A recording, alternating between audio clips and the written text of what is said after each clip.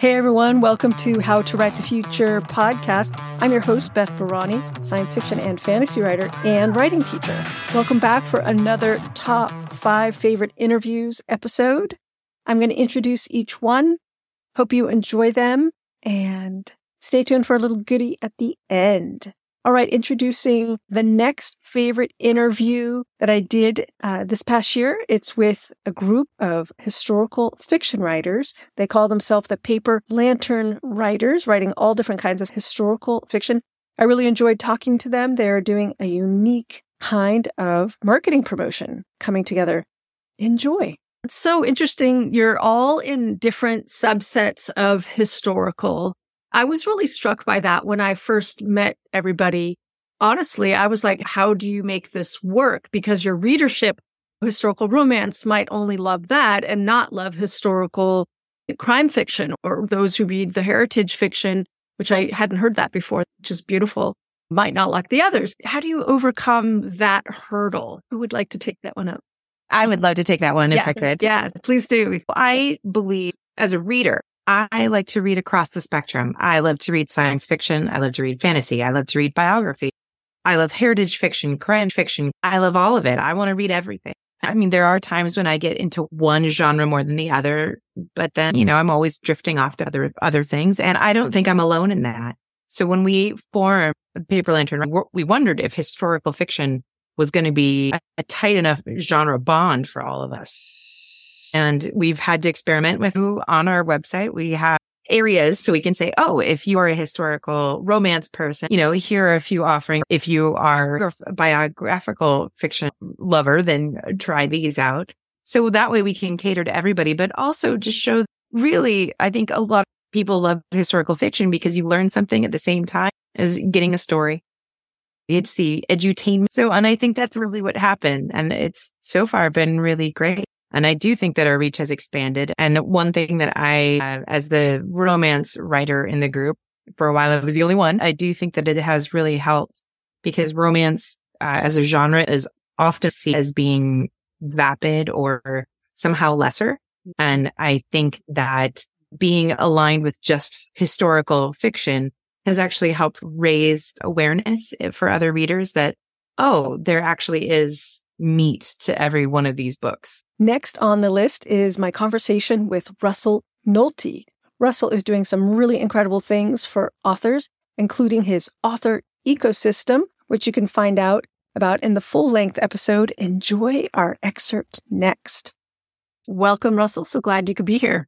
Thanks for having me. Yeah. And just a wonderful plug. I really enjoy your fiction. I have your graphic novel that I'm spacing on. I got to go grab it, but about the girl who has to fight demons. Sabrina Hates the Dead. Yeah, I loved it. Made me cry at the end. It's really good. Thank you. That's the best you can do when you have an action book is if you can get people to care about the characters enough to cry or feel emotion at the end. Absolutely. Absolutely. Right there with you. And just so everyone knows, full disclosure, I've taken Russell's Kickstarter programs for novelists, and I successfully did a Kickstarter launch last year for the 4th book.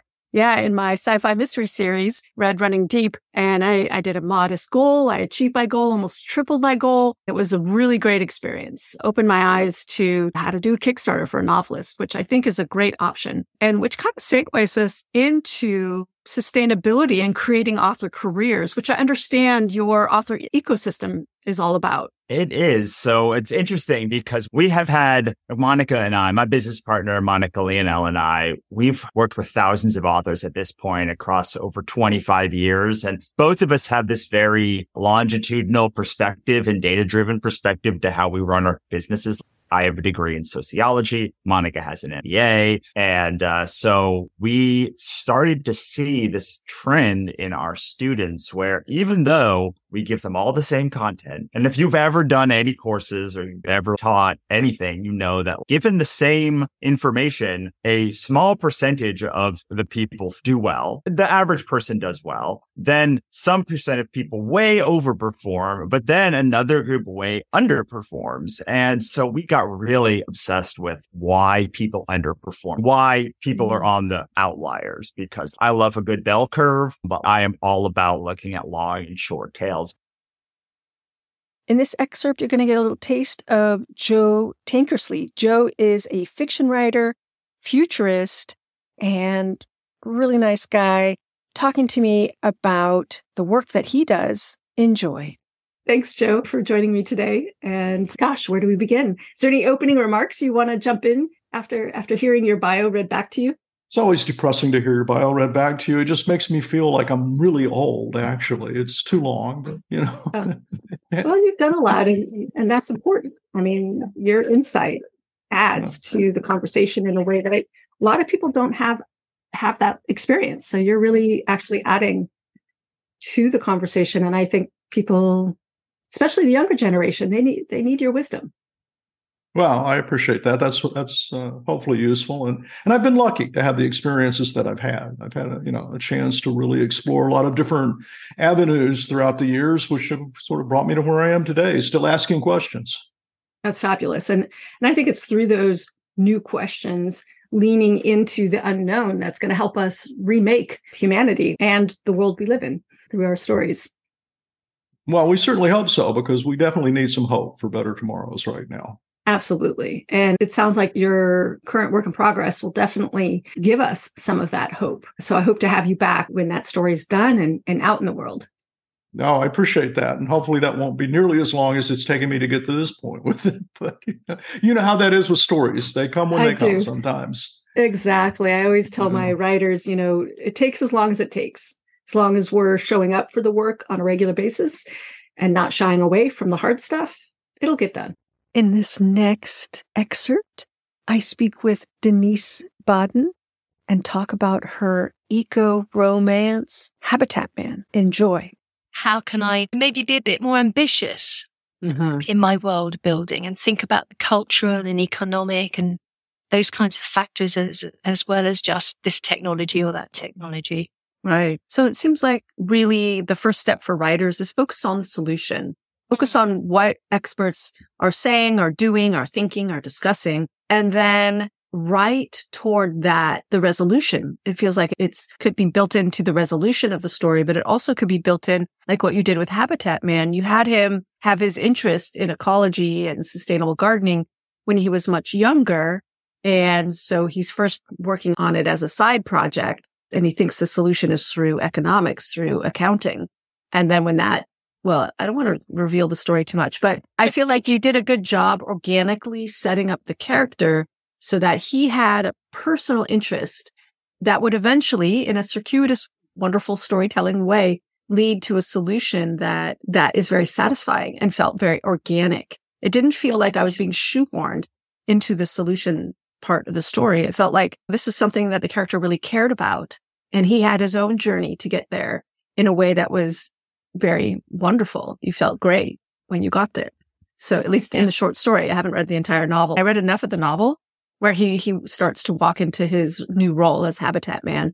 And it was very wonderful. And I also love the romance that you're building in there. Well, you've hit the nail on the head, Beth, because my first draft was nothing like that. My first draft was one big preachy info dump, and I had to get it out my system. And last but not least of this episode's top 5 favorite interviews for How to Write the Future podcast, and wrapping up my top 10 for the year, is my conversation with Nina Hart, fellow writing teacher. And I just really enjoyed my conversation with her about beginner's mind and playfulness and bringing that into your writing. I hope you enjoy it. And I hope you tell me what your favorite interviews were of everything that I've released so far for the How to Write the Future podcast. Stay tuned to right after Nina Hart. I share with you a way that you can get some help as a writer. So I decided I would go back to beginner's mind. I would stop taking classes. I would throw out all of the rules. The hooligan got to come in to play at that time. My inner teenager or troublemaker, I unlearned everything I had learned about writing and relearn to create and write in my own way. And that was a process. I went over and over certain prompts that I'd received from a person named Marilyn who actually did lead a writing group, but it wasn't a class. And she was in her 80s and she came up with these bizarre, kind of nonsensical writing prompts. And I think there's something about engaging nonsense, that sort of Dr. Seussian language that allows us to go back to our inner child. It allows us to start playing again and be curious and to drop the expectations. So I just started playing in the land of Marilyn prompts and other prompts that I gave myself, that once I had certain rules, if this is not fun, I am not going to do it. And I just started reconstituting myself. The amusement park ride did come around after I had done some of that, and I went back to Marilyn's group, and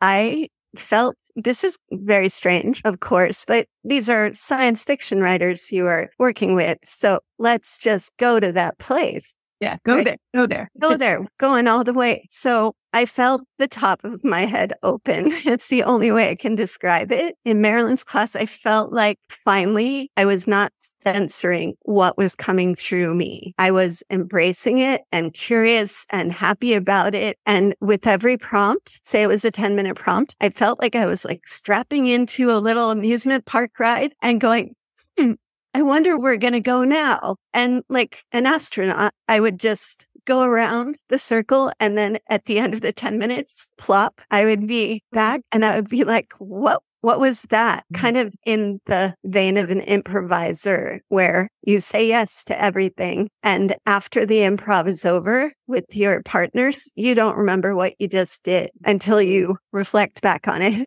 because you're so in the moment. And that's kind of part of how I reconstituted my writing process. Oh, that's so beautiful. Your courage, the wonderment that you brought, and also that rule of it needing to be fun. I just love that. If there was one rule I could offer all writers, and it sounds like you too, it's like, only do it if it's fun. And even the hard stuff can be fun too. Thanks for listening, everyone. This ends my top 5 list of this episode, but wrapping up a whole little series of top 10. You can listen to the one I did just the other day on another 5 favorite interviews over the last 75 episodes I've done of How to Write the Future podcast. And I would love to hear from you. What is your favorite interview or interviews that I've done? And then, as promised, if you would like to get some writing support for your science fiction or fantasy novel, I recommend that you sign up for our world building workbook. It's a PDF that will allow you to think about key aspects of your story world. And there's some tips in there on exactly how to do that. So you can check out the show notes for the link, or just go to howtowritethefuture.com and you'll find it. So that's it for now. Signing off. I have an upcoming special episode for you next week, and a really fun New Year's episode as well. That's it for now. Write long and prosper.